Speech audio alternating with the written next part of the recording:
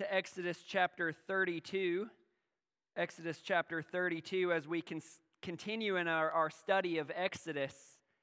If you were with us last week, we sort of took a different angle at exegetically walking through the book of Exodus, because we looked at 12 chapters of the book of Exodus. We looked at the instructions for the building of the tabernacle. We looked at the actual building of the tabernacle, but mainly our focus last week was to see how the earthly tabernacle was a copy, a picture of the heavenly tabernacle, and it helps us to understand what Jesus has done for us and the access we have now through him into the Holy of Holies. But this week, Exodus 32, was kind of the interlude in those 12 chapters, and there was right in the middle. This episode happens between the giving of the command to build the tabernacle and the actual building of it. And I also want to mention, I don't know if my PowerPoint get up there, but I also want to mention that even what I will look at today from Exodus 32 will not be the full passage. I want us to focus on some particular points that God has for us. Next week we'll come back to Exodus 32 again and see another beautiful dimension of what's going on here. So again, we'll pick up in Exodus 32, beginning in verses 1 through 8. So Exodus 32, 1 through 8. It says there, "When the people saw that Moses delayed to come down from the mountain, the people," that's Israel, "gathered themselves together to Aaron and said to him, 'Up, make us gods who shall go before us. As for this Moses, the man who brought us out of the land of Egypt, we do not know what has become of him.' So Aaron said to them, 'Take off the rings of gold that are in the ears of your wives, your sons, and your daughters, and bring them to me.' So all the people took off the rings of gold that were in their ears and brought them to Aaron. And he received the gold from their hand and fashioned it with a graving tool and made a golden calf. And they said, 'These are your gods, O Israel, who brought you up out of the land of Egypt.' When Aaron saw this, he built an altar before it. And Aaron made a proclamation and said, 'Tomorrow shall be a feast to the Lord.' And they rose up early the next day and offered burnt offerings and brought peace offerings. And the people sat down to eat and drink and rose up to play. And the Lord said to Moses, 'Go down, for your people whom you brought out of the land of Egypt have corrupted themselves. They have turned aside quickly out of the way that I commanded them. They have made for themselves a golden calf and have worshipped it and sacrificed to it and said, "These are your gods, O Israel, who brought you out of the land of Egypt." I'm going to now skip down to verse 21 through 25. 21 through 25. "And Moses said to Aaron," so obviously he came down from the mountain, "and Moses said to Aaron, 'What did this people do to you that you have brought such a great sin upon them?' And Aaron said, 'Not let the anger of my Lord burn hot. You know the people, that they are set on evil. For they said to me, "Make us gods who shall go before us." As for this Moses, the man who brought us up from the land of Egypt, we do not know what has become of him. So I said to them, "Let any who have gold take it off." So they gave it to me, and I threw it into the fire, and out came this calf. And when Moses saw that the people had broken loose, for Aaron had let them break loose to the derision of their enemies," and I'm stopping mid-sentence there. Let's pray now for a moment. Father God, I ask that you would have mercy on us, because we recognize, and I hope that you will help us even to recognize, that we, like the Israelites, are prone to wander away from you. God, bring us near, keep us close. I pray that you would do that in part today through your word and by your Spirit. I pray this in the name of Jesus. Amen. Idolatry. I mean, that could just be the heading of Exodus chapter 32. Idolatry. Idolatry is worshiping anything other than the one true God as He really is and in the way that He has commanded. That is idolatry. Anything more than God or even alongside God, or many variations of that. When I think about idolatry in a more practical way, the way that we think of it, idolatry is turning to any created person or thing and saying, I want you to keep me safe. I want you to satisfy me. I want you to make me feel significant instead of or even in addition to God. And so, in ancient times, they built true idols. But an idol, by the way, the Bible continues to use it, is anything that we are looking to for safety, satisfaction, significance, all these other things. Now that's idolatry, turning our backs on God, worshiping other things, exchanging God for other things. But I want to say this. The only thing more foolish and shameful than mankind's fallen state of idolatry, since Adam fell into sin, we all are born idolaters. The only thing more shameful and foolish than that is when humans are redeemed from their slavery to idols only to turn right back to idols. That's the only thing I can think of that is more foolish than originally exchanging the glory of God for created things and turning our back on God. The only thing that I can see that is more foolish is for God to redeem us, to free us from that slavery to idolatry, only to say, and I'm going back to idols. And that's exactly what we see happen here in the book of Exodus. God has redeemed them from their slavery in the idolatrous land of Egypt, and now they are turning back to idols. But here's the shocking part. We've all done the exact same thing, even if we are Christians. To be a Christian is a decisive redemption from our slavery to sin, our slavery to worshiping things that are not God. This is a new heart, a new mind, the ability to worship God truly. And yet there is not a Christian in this room who has not at some point said, okay, I've got God, but I'm going to turn back to other things. I'm going to worship God and money. I'm going to worship God and pleasure. I'm going to worship God and all these other things that I believe will satisfy me. We bow down to our own idols, even if it's not that of silver or gold like Israel. So what we need to do today is to learn from Israel's horrible example. We need to learn how this happens, how a redeemed human, freed from our slavery to idolatry, can turn back to idols. How does that happen? Is there a moment that you just say, I'm going to go just do this? I doubt it. I doubt that we willfully are saying, I want to become an idolater today. This whole looking to God thing, that's cool, but I don't want that anymore. That's just not the way it works. And so we need to understand how it is that the redeemed people turn back to idols. Then I want us to see the effects of idolatry. What effect does turning back to idols have on our hearts, on our minds, and on our lives?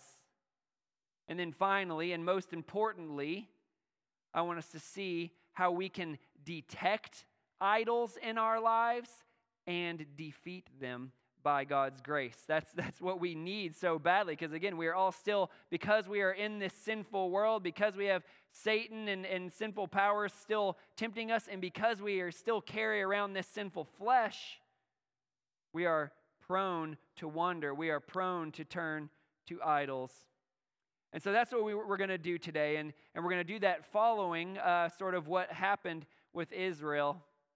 And this is the first thing I want to show you. How does this happen? How do redeemed people turn back to idols? Number one, when you stop looking to God, you will start looking for idols. When you stop looking to God, when you take your eyes off Him, when you take your mind off Him, you will start looking for idols. This is honestly, I mean, I could probably give you a dozen examples of this happening in the Bible, starting in the book of Genesis, right? But this is the principle of the Bible, is that humans were created by God with deep desires and longings and cravings. God created us with those longings and cravings. And so it is no defect for you to have strong desires in your heart.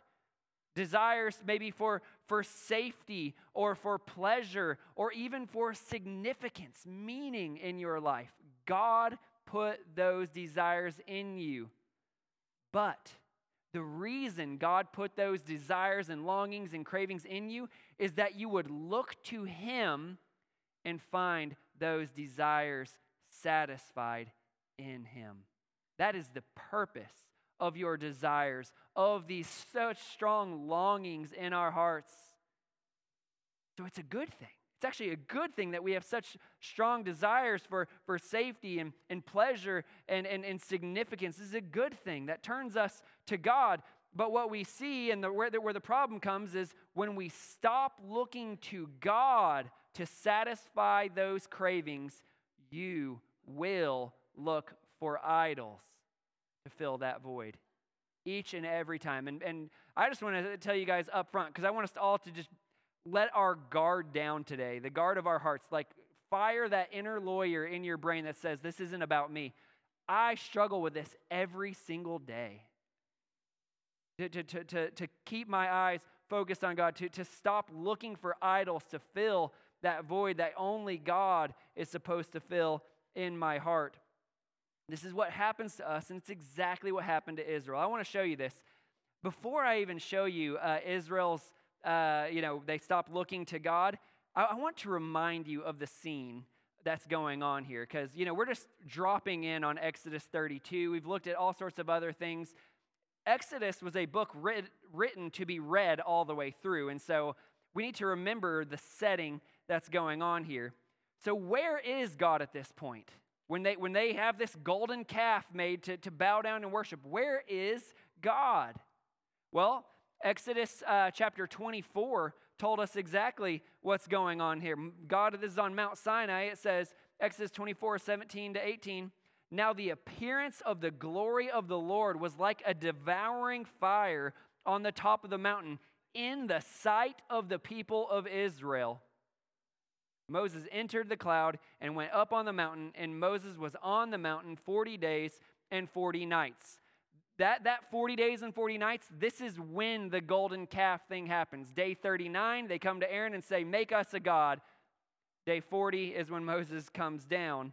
That's the 40 days and 40 nights. So where was God all this time? Had God utterly abandoned Israel? Had God cloaked Himself so that they could not see Him? No, God is literally blazing in glory on the mountain before them. I mean, and they're going to make an idol? I mean, this is reality. God is still as a consuming fire on the mountain in the sight of the people of Israel. God hasn't gone anywhere. I want to remind you of another just mind-blowing reality. Earlier, they had run out of food, and what did God do?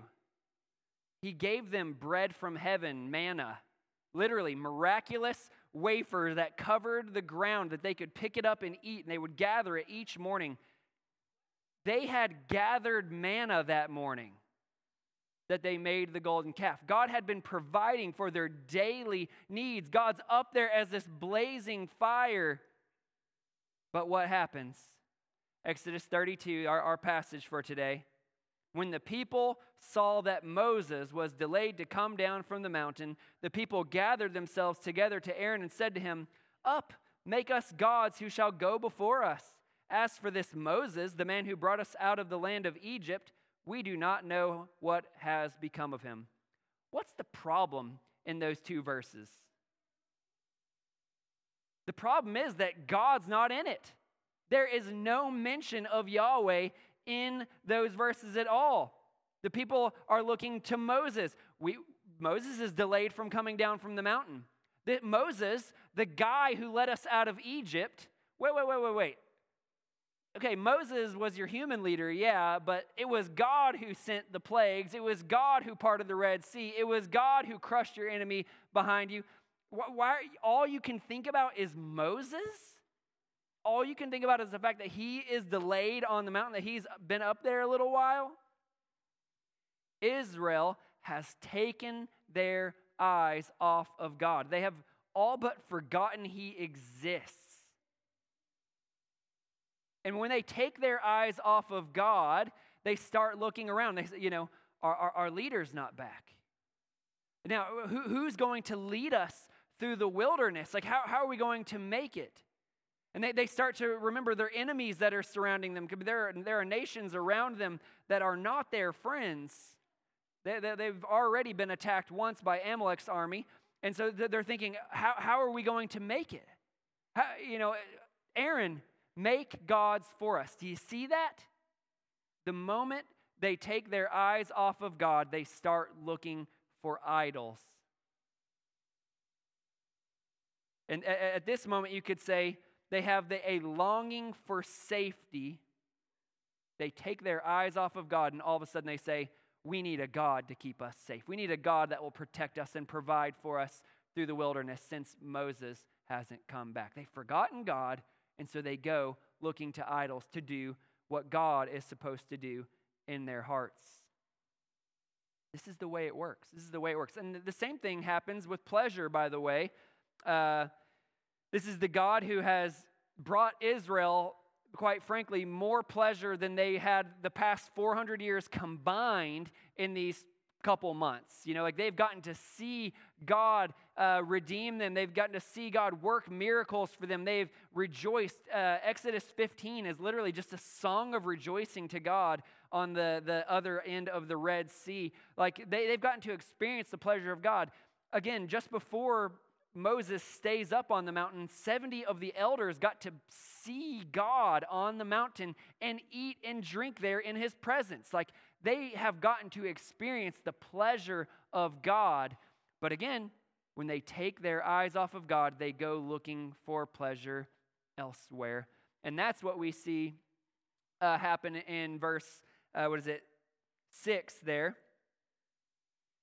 And they rose up early the next day and offered burnt offerings and brought peace offerings, and the people sat down to eat and drink and rose up to play. You say, oh, they're looking for pleasure just in playing. What's wrong with that? They're probably playing checkers. No, rose up to play in the Hebrew is a euphemism for sexual activity. I've got other examples of that, like 4 or 5 other examples where rose up to play, these Hebrew words and this order are used. It is talking about sexual activity. And so what we have here is they eat and drink, and then they have public and promiscuous sexual activity. They're looking for pleasure because they're not finding their pleasure in God. They're not looking to God and finding their pleasure in Him. They go looking for it by their own means. By the way, I want to mention to you that at this point, they have broken 3 of the 10 commandments. The first of the 10 commandments is, you shall have no other gods before me. Up, make us gods that shall go before us. It's contradictory. Then it turns to, well, these are the gods that brought you out of Egypt. So now it becomes an idol of God. This calf idol becomes of God, and they have a ceremony, worshiping Yahweh. That's the second commandment. You shall not make any idols, any graven images of man or beast or anything on the earth, and bow down and worship it. They are bowing down and worshiping. They offer sacrifices. And then now we come to, and they rose up to play. They are breaking the command against committing adultery. This is exactly what they're doing. I think I've made my point here, but we need to recognize this is why even Christians commit adultery. Like when we idolatry rather, is because we take our eyes off of God. We stop looking to Him as the source of our safety, of our satisfaction, of our significance. And therefore, because God has wired us with deep longings and cravings, we go looking to satisfy those longings and cravings in things that are not God. That's how it works.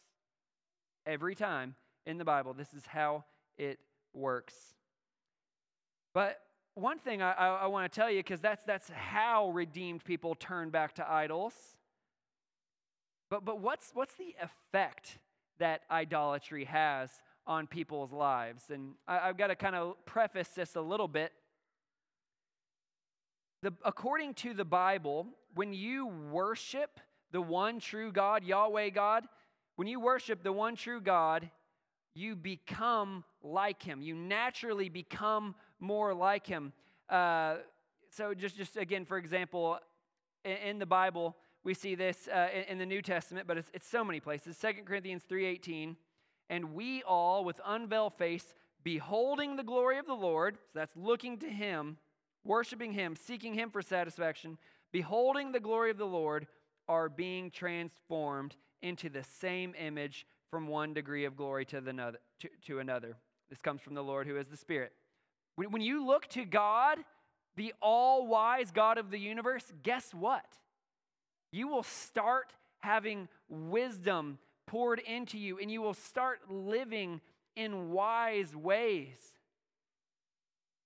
God is entirely righteous, upright, pure, and holy. And so when we are looking at God, we begin to take on His righteousness in our practical lives, that we are pure in the way that we live, upright, and so on. You could do this with all the characteristics of God, that when we look to Him, when we're worshiping Him, when we're seeking Him, we become more like Him.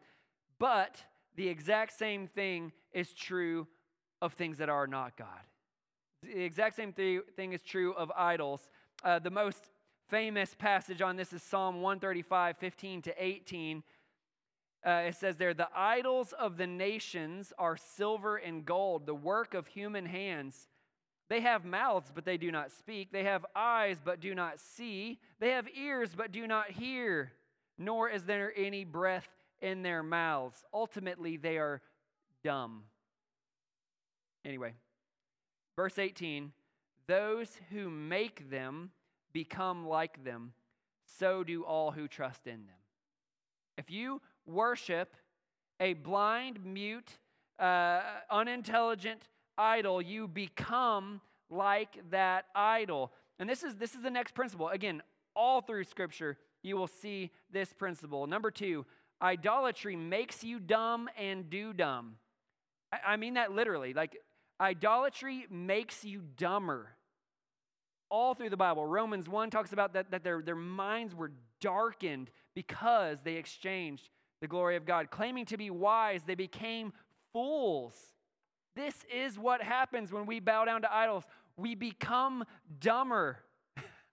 I don't know about you, but I don't need to be much more dumb. That's like not my problem, is that I'm just too smart, too wise.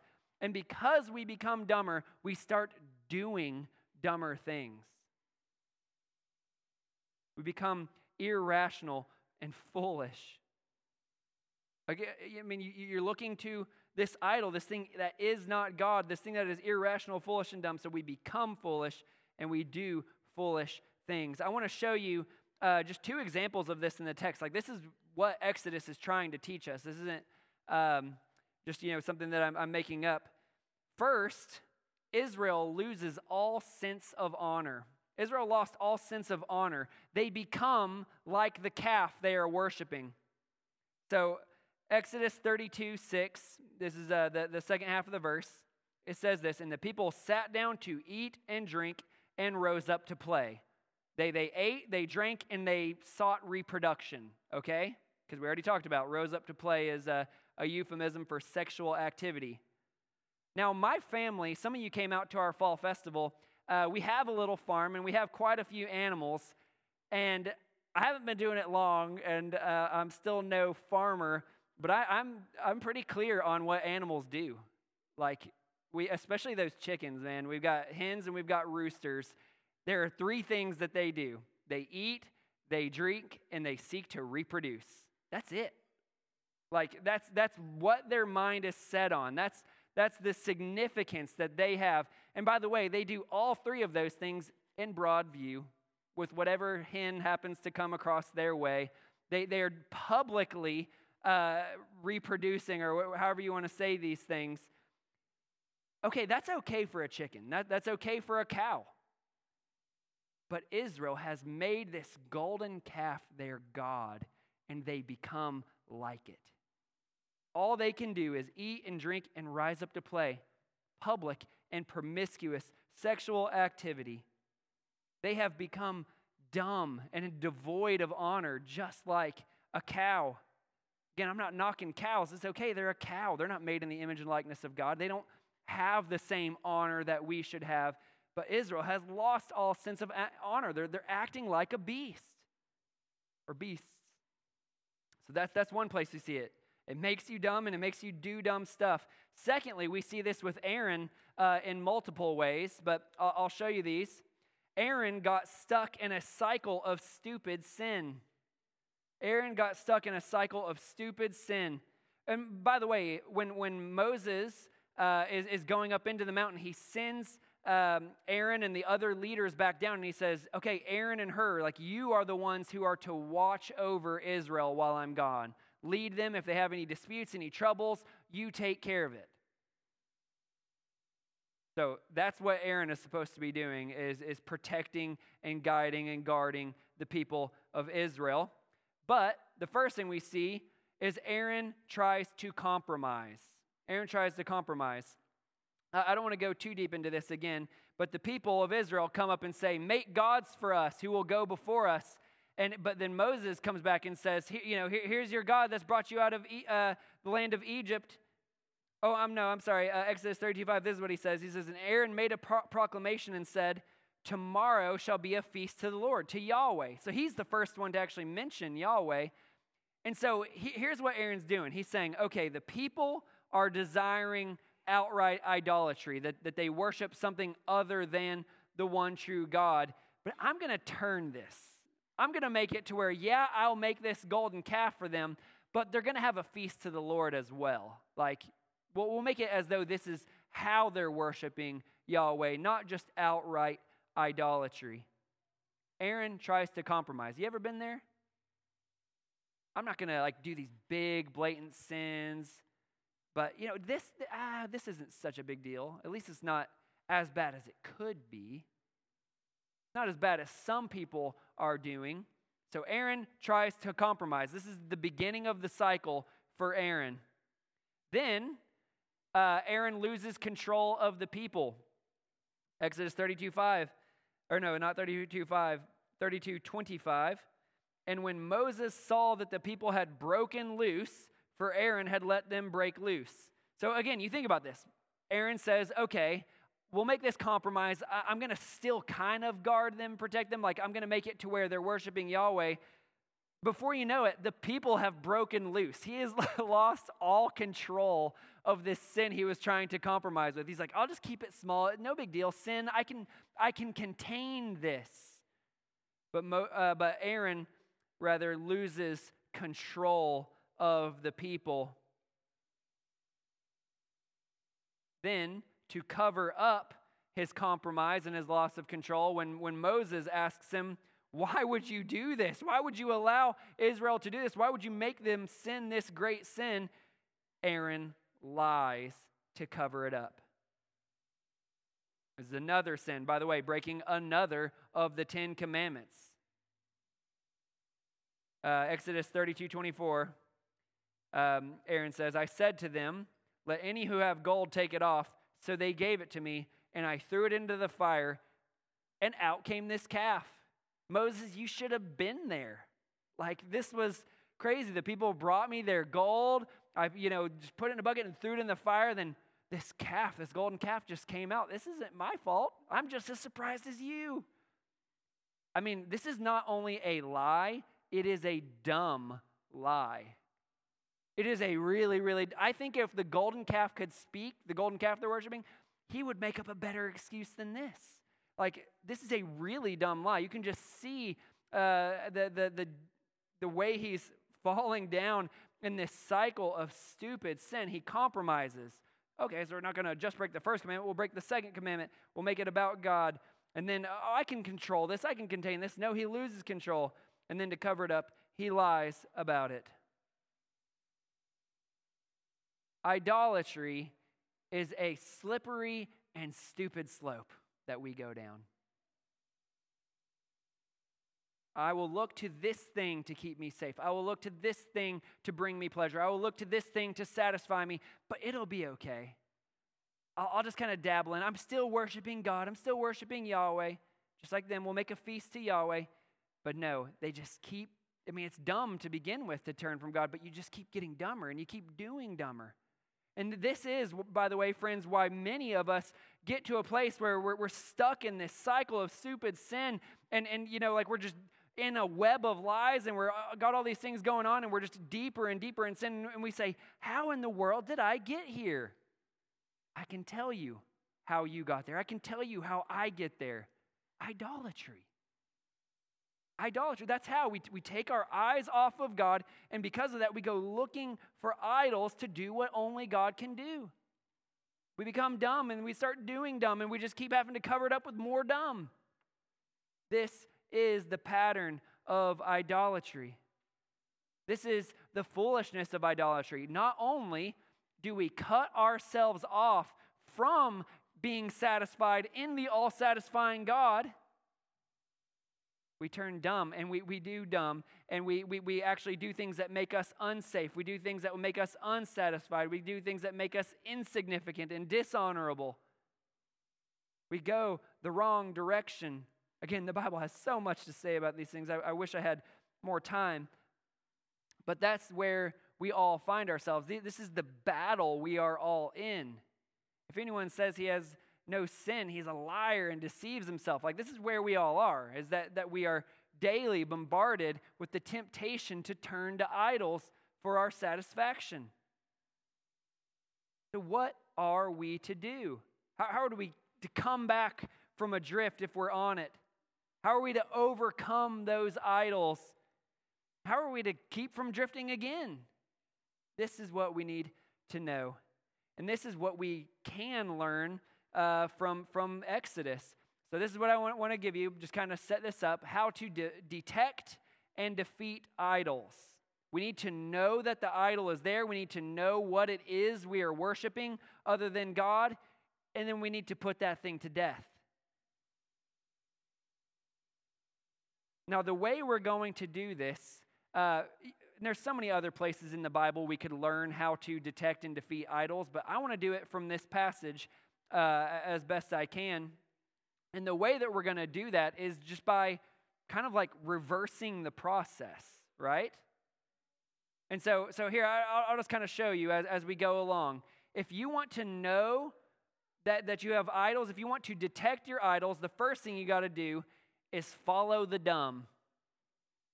Look at your life and say, where am I being dumb in light of the reality that God exists, that He is all glorious, that He is all satisfying, that He has my future bound up, tied to Christ? Like, where am I not living like that's true?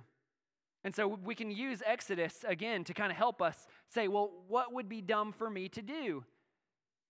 And this is part of the problem, by the way. Like, because we worship idols, we're dumb and we can't detect our idols because we've become dumber.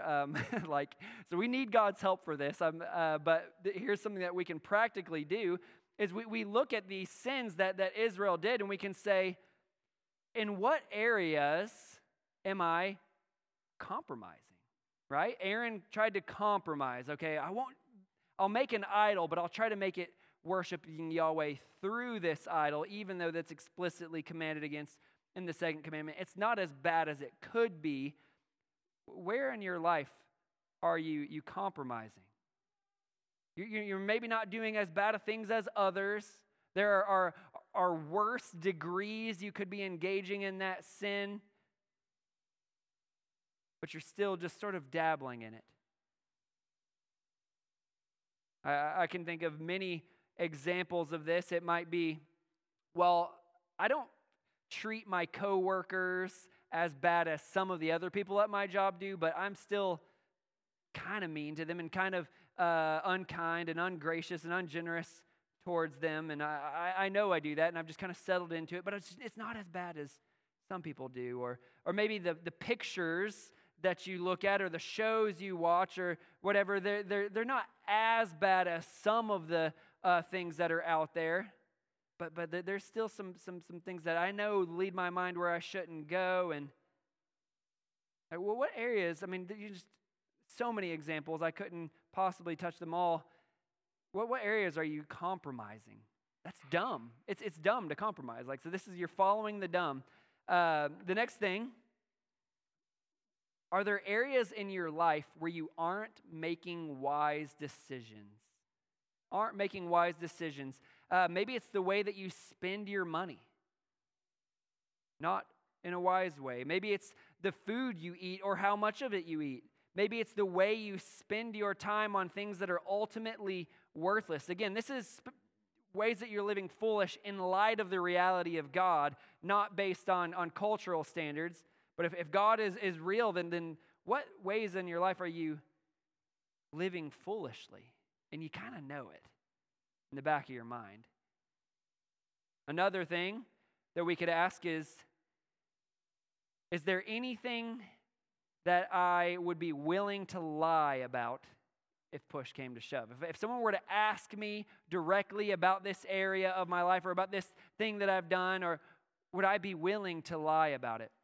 What we get in all these areas is behind the compromise is an idol. Behind the foolishness is an idol. Behind the willingness to lie is an idol. There's something there that you are willing to pursue apart from God, willing to pursue apart from obedience to Him, willing to pursue instead of walking in wisdom, willing to pursue rather than speaking in truth. There's some sort of idol behind it. And so what we need to do once we see the areas where we're doing dumb things, we then need to look for root idols. The thing that you're doing isn't the actual problem. There is a root idol behind that. So you say, I work 100 hours a week because, money. I want more money in my bank account. Well, money isn't the idol. The thing that is the idol is what you're pursuing through that money. Maybe it's the safety. I want a lot of money in my bank account so that if anything bad happens, it's always there. Or maybe it's pleasure. I want a lot of money so that I can buy all the things that I want, have all the experiences that I want. And so far you have safety and pleasure. Or I want to have a lot of money so people think highly of me. That's significance. You have to look and say, why is it that I pursue money? Again, with the images we allow our eyes to see, we say, why would I do that? That's probably an idol of pleasure, that you're willing to pursue a sinful pleasure apart from God.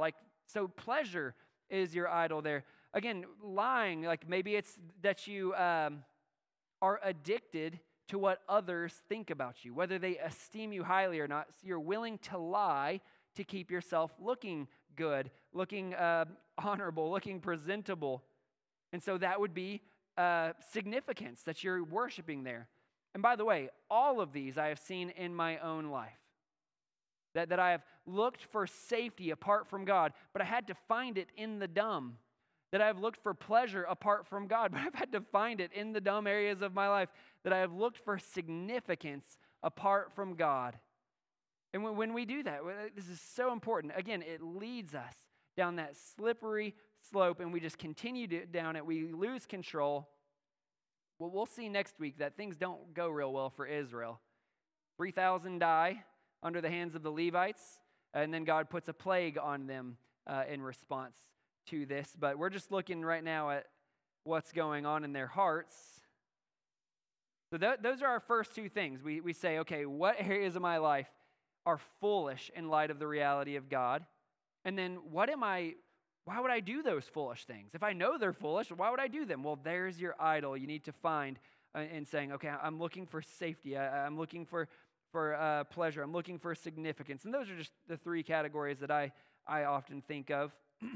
But here's what we really need to do, because you remember how Israel got to this point.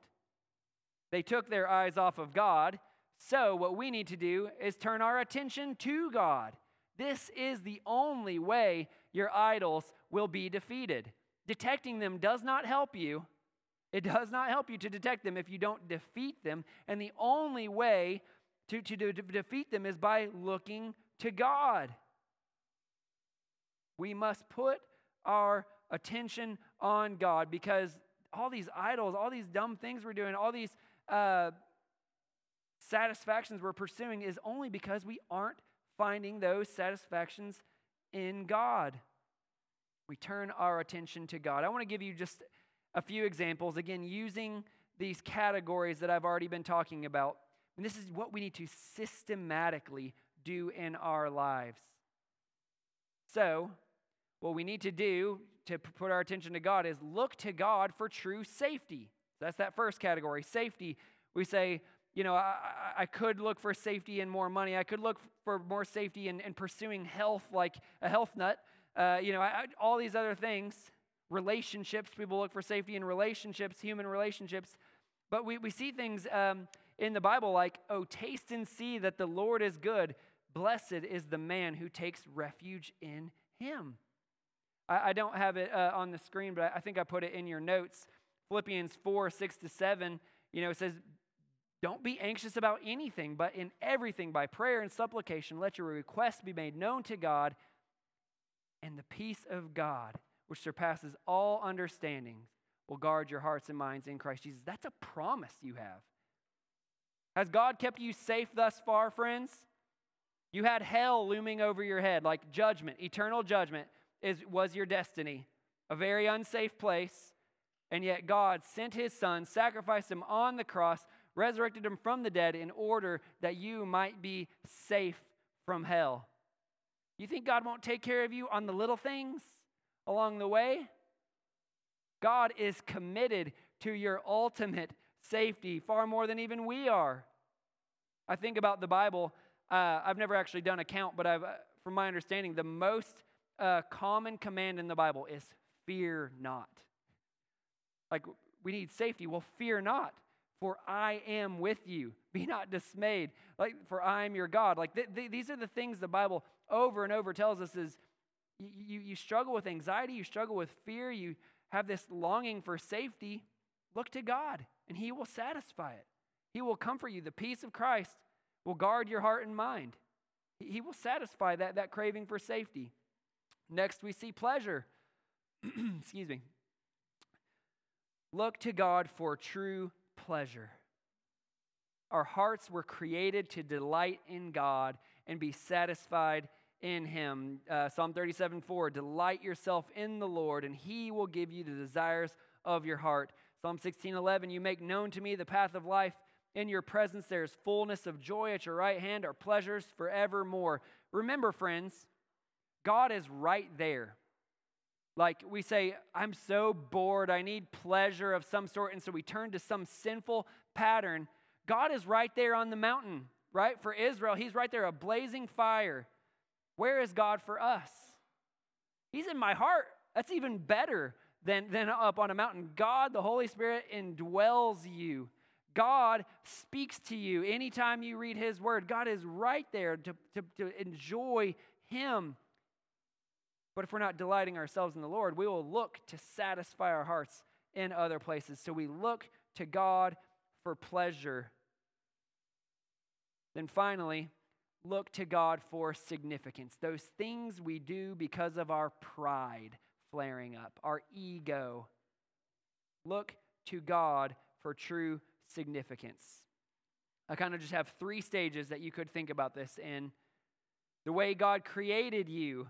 Psalm 139:14, I praise you, for I am fearfully and wonderfully made. That was like the tagline for our VBS this year. Like finding our identity in God, that we are fearfully and wonderfully made, was our first step. We should rejoice in the fact that God has made us exactly the way He wants us, quirks and all. We find our significance there. He finds us wonderful, and so we should be rejoicing in that, finding our significance in that. The next one I think about is our salvation. Ephesians 1:4-5 says, "In love, He predestined us for adoption to Himself as sons through Jesus Christ, according to the purpose of His will." We should find great joy and significance in the fact that we are sinners, undeserving of salvation, undeserving of God's love, but He has placed His love upon us. He has placed His salvation upon us. He has adopted us into His family. We need to find our significance in God, not in ourselves. And so we say, God, it's amazing that you would put your love on me, that you would give me salvation and adoption. Then finally, John 3:30, John the Baptist said, "He must increase, but I must decrease." This is the path of our life, that we should find our significance in making much of Jesus rather than in ourselves. What a beautiful satisfaction it is to no longer be worried about what everyone thinks about us, about how well we perform in every situation, but to say, as long as I'm making much of Jesus, I'm satisfied. I find my significance in showing others how significant Jesus is. This is the path to true joy. This is the path to keeping our cravings, our God-given longings on God, is to actually slake our thirst by drinking of Him, these living waters. Find our safety in Him, find our pleasure in Him, find our significance in Him. This is how we keep from idols. This is how we kill idols. This is it. This is what we're supposed to do. Worship and enjoy God. This is good. God is glorified. We as humans are functioning as we should, and we're showing others the glory of this great God. Idolatry is horrific, but it is way worse to be freed from our idolatry and to turn back to it. But even in this passage where Israel turns away, we see how we can come back to God. Spot the idols in our lives, detect them, and then say, God, I've got this idol I'm worshiping. I need you to satisfy my heart more than that thing. I need you to make me have that safety and that pleasure and that satisfaction and significance more than that idol, because I want to worship you and you alone. Let's pray. Father God, what can we do but worship a Creator who would continue to love us in spite of our continual rebellion against you?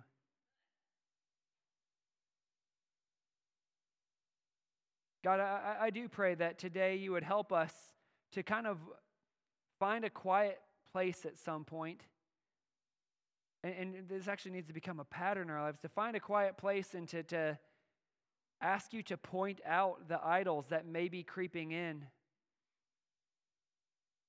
The things that are not God that are beginning to take your place in our hearts. God, help us to see those so that, Lord, we can apply you in that area. So we can turn our attention to you in that area, whether it be a longing for safety or pleasure or significance. God, you are the only all-satisfying. You are the only one worthy of our attention and our worship. And so we want to look to you in all these areas. God, I didn't even mention the fact that Israel had these promises of continued protection, continued pleasure in you, continued significance as your people, and we have those same promises. Lord, help us to look to your promises, to believe them more than the promises of these idols, the promises of these sins. Oh God, we want to be a people that worship you, who cling to you, and who bring others to you as we we show how great you are. Lord, we are thankful for the cross because we all fail in this area so often.